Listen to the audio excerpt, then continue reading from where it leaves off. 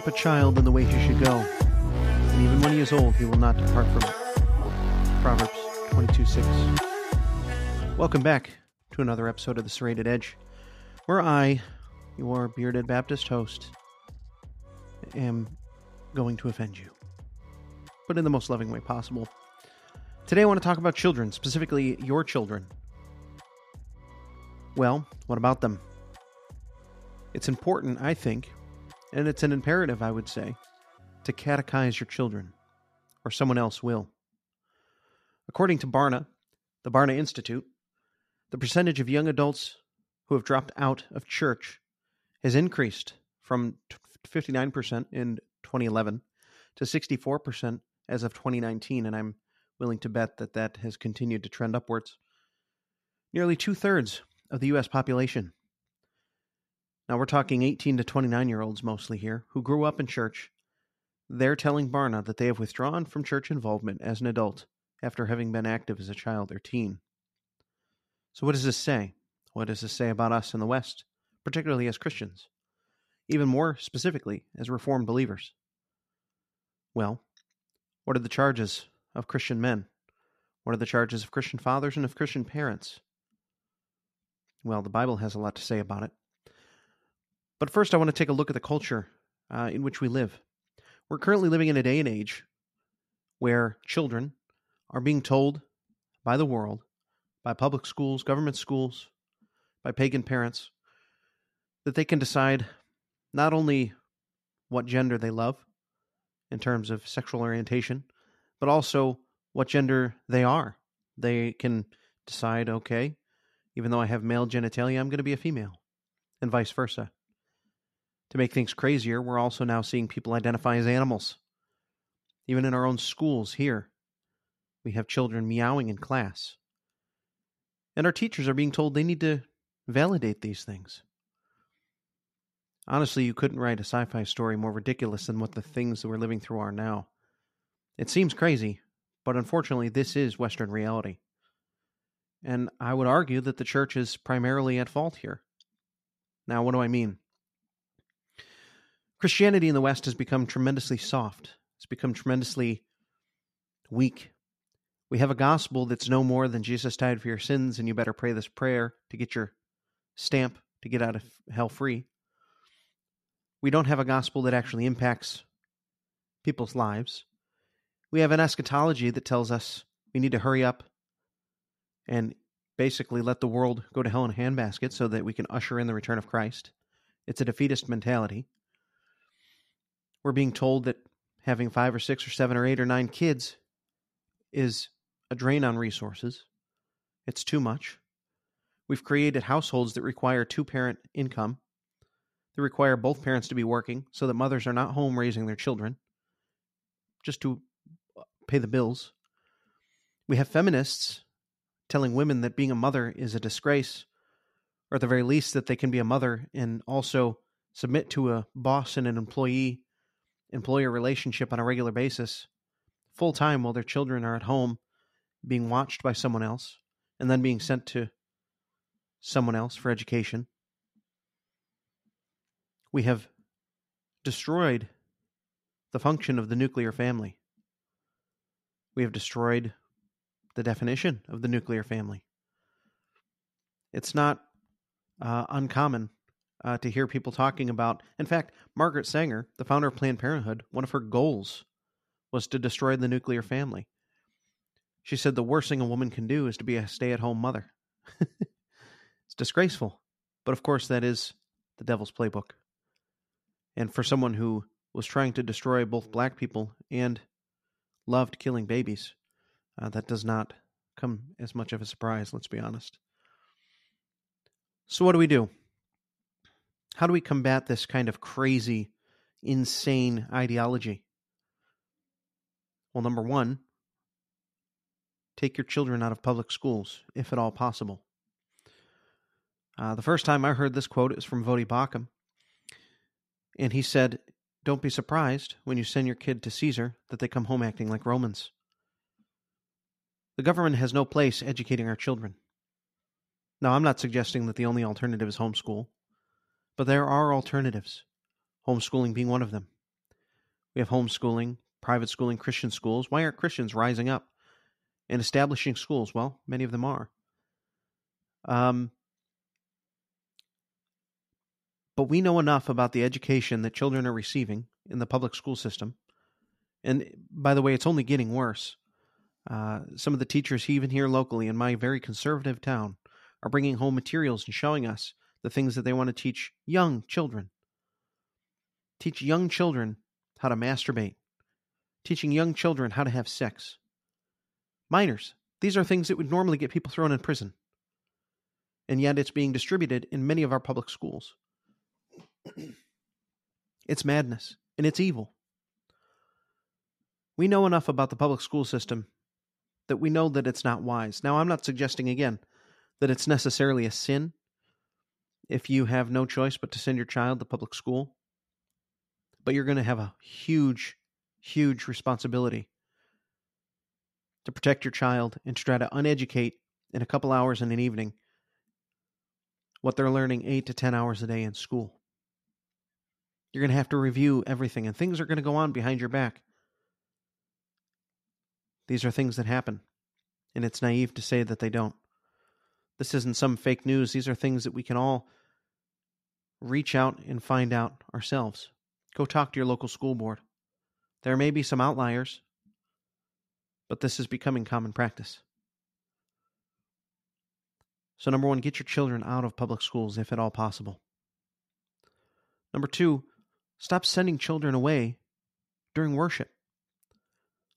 This idea that during the service we need to send children out of the worship service so that we as grown-ups are not distracted, so that we can hear what the preacher's saying, or we can worship freely without having to worry about keeping an eye on our children. It's like a little vacation from parenting for an hour and a half or 2 hours on a Sunday morning.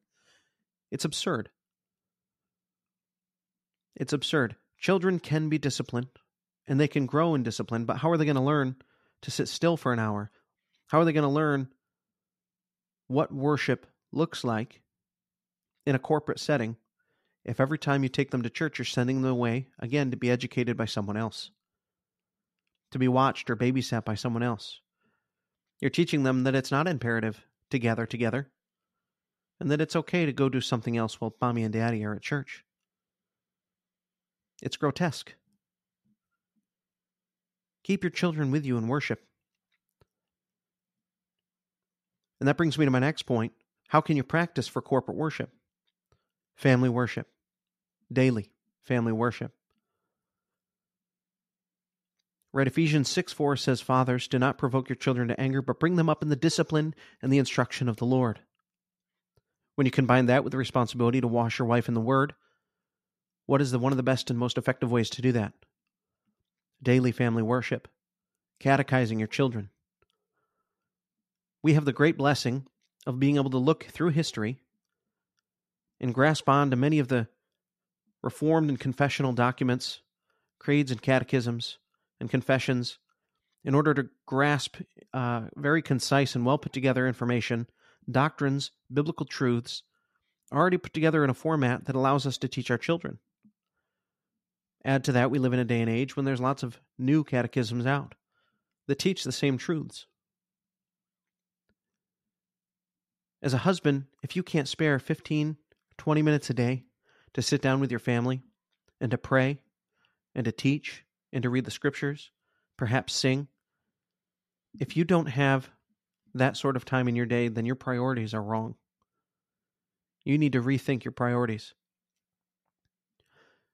Now, if your children are being taught from the time that they're born, all through their youth, that they need to sit still and take God's word seriously, and they're going to see you doing the same thing.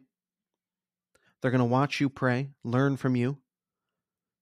They're going to learn to mimic you. Children, particularly sons, want to be like their fathers, and daughters like their mothers. If their parents are not setting this example, someone else will be. Someone else is going to catechize your children. I hate the idea of people saying, "How dare you indoctrinate your child?" All children are indoctrinated. The question is by whom or by what? It's either going to be by you as their parent, or it's going to be by someone else. It's no surprise that the vast majority of criminals are fatherless. Fathers play a crucial role in the leadership of their family. It's not motherless children that are raging the streets, murdering left and right, and raping. The vast, vast majority of criminals that commit sort of heinous crimes are fatherless. Fathers, you have a tremendous responsibility. Catechize your children, or someone else will. In doing so, you're going to fulfill the command to wash your wife in the Word. You're going to fulfill Ephesians 6:4, bringing them up in the discipline and instruction of the Lord. And you're going to teach your children discipline, to sit still for more than 5 minutes. You're going to teach them that the Word of God is a serious matter, and that you take it seriously, that you're consistent. Mind you, you ought to be living in a way that is consistent with what the Scripture says. Don't be reading the Scripture to your children every day and then acting a fool. Be consistent and take it seriously. Let us not spare our children discipline. And what does the Scripture say about discipline? Proverbs 13:24 says, "Whoever spares the rod hates his son, but he who loves him is diligent to discipline him." Spanking your kids is a just and righteous thing, assuming you're doing it appropriately. That's key. Do spank your children, but do it with appropriate action. Proverbs 23 also says, "Do not withhold discipline from a child. If you strike him with a rod, he's not going to die. If you strike him with the rod, you will save his soul from Sheol." What is that saying? Number one, don't beat your children. Spanking them is not abuse. And if you are, and if you're putting their lives in danger, the problem is you. You need to repent and you need to cease immediately. And frankly, your wife should call the police. But if you discipline your child properly, not only will they respect you, we see this in my own son, but you're going to teach him. You're going to teach him that there's consequences to their actions. You're going to teach him that God the Father disciplines his children. He will not spare you anything that will cause you to be more like his son. You will save his soul from Sheol. You can spare your child a lot of suffering by disciplining them properly.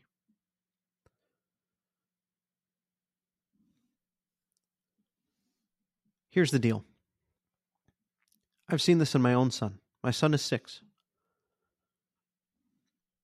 I regret not starting catechizing him sooner. I wish I had. But the difference within just a few days of catechism, a few days of family worship, I immediately noticed a difference in his demeanor, his attitude, his desires. I've watched the Word of God transform his heart. His love for the Lord has grown. His knowledge has grown tremendously. He knows more theology now than most of the evangelical men and women that I know that are adults. If I stop somebody on the street and ask them what the 10 Commandments are, even in a Christian venue, most of them, I would argue, are not going to be able to tell me all 10 Commandments. My 6-year-old can. Why? Consistent catechism. Consistent family worship. There is no excuse for you to neglect your children in this way. You feed them, you clothe them, you shelter them, you provide for them physically. Are you going to let them starve spiritually? Are you going to let them go thirsty spiritually? when I even think or consider the idea of skipping family worship because of whatever the circumstance, my son says, no, we need to do this. It's humbling. He holds me accountable.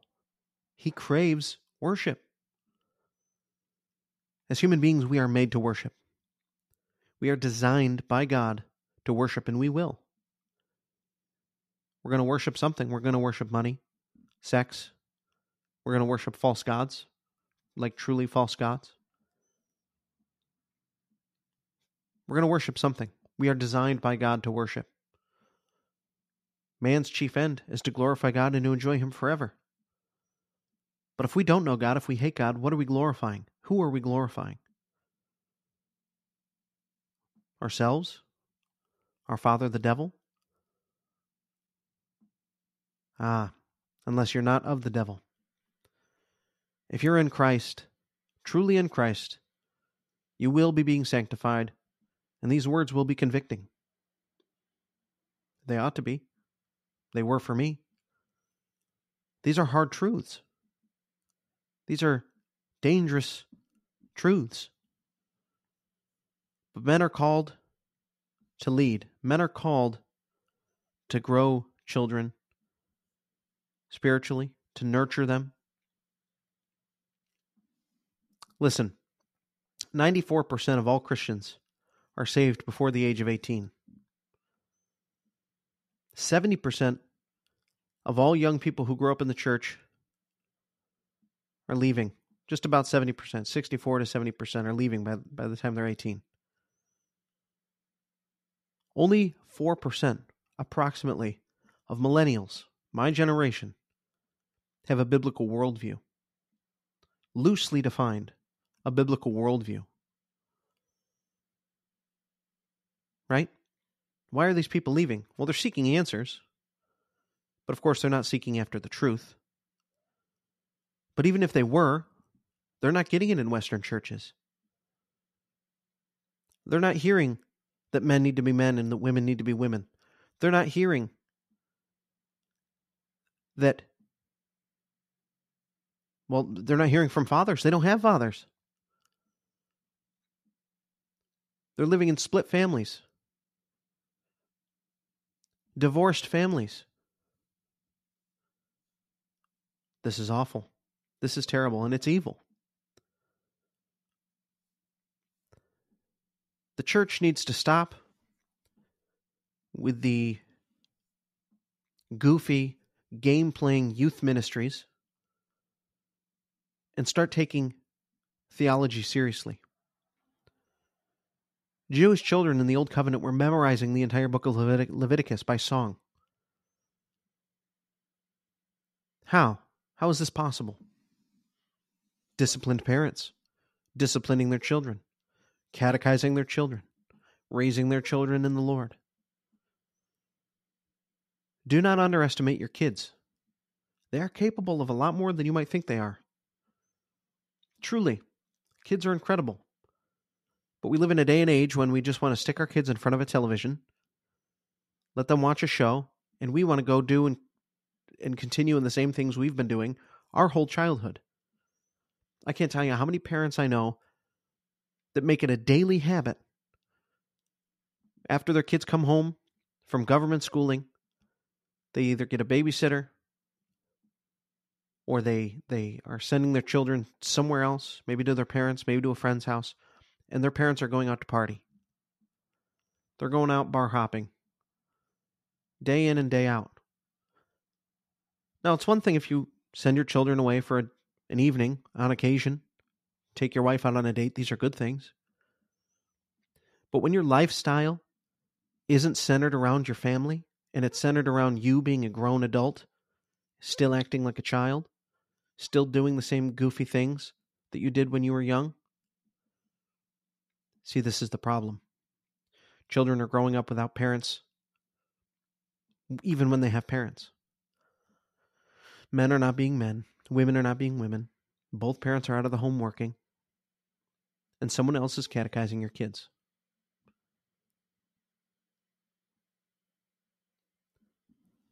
I know these things are probably frustrating you. They frustrated me when I heard them. It's not comfortable to hear these things. But I'm not here to tickle your ears. I'm here to tell the truth. Psalm 127, verses 3 through 5 says this: Behold, children are a heritage from the Lord, the fruit of the womb a reward. Like arrows in the hands of a warrior are the children of one's youth. Blessed is the man whose quiver is filled with them. He shall not be put to shame when he speaks with his enemies at the gate. Children are a blessing. Like arrows in the hand of a warrior. My dad used to own a newspaper, a local newspaper in town. And he gave me an example of something that happened to him that illustrates this perfectly. A man came in, upset about something he read in the paper. An old man, obviously handicapped, couldn't quite stand for a long period of time. He comes in, he's not very intimidating. He's frustrated, visibly, but not intimidating. Until his many sons came in with him, surrounding him like an army. This is intimidating.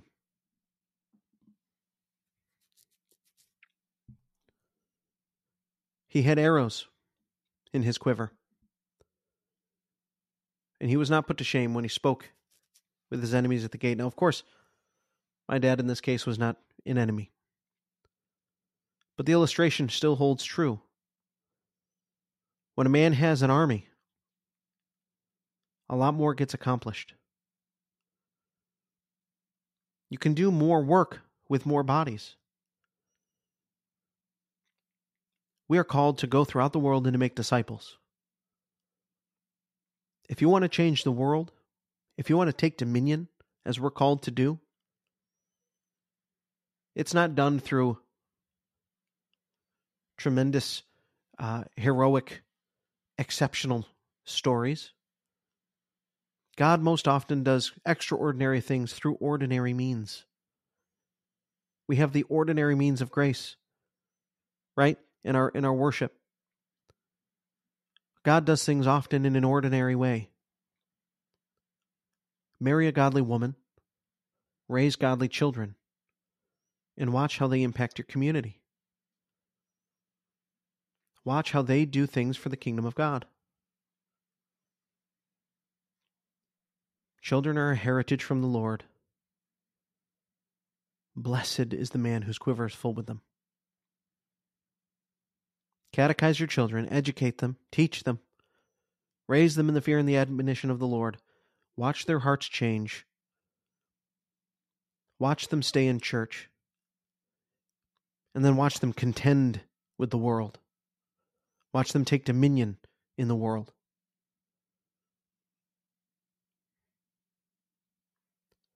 Guys, I appreciate you listening. I appreciate your support. And until next time, be blessed.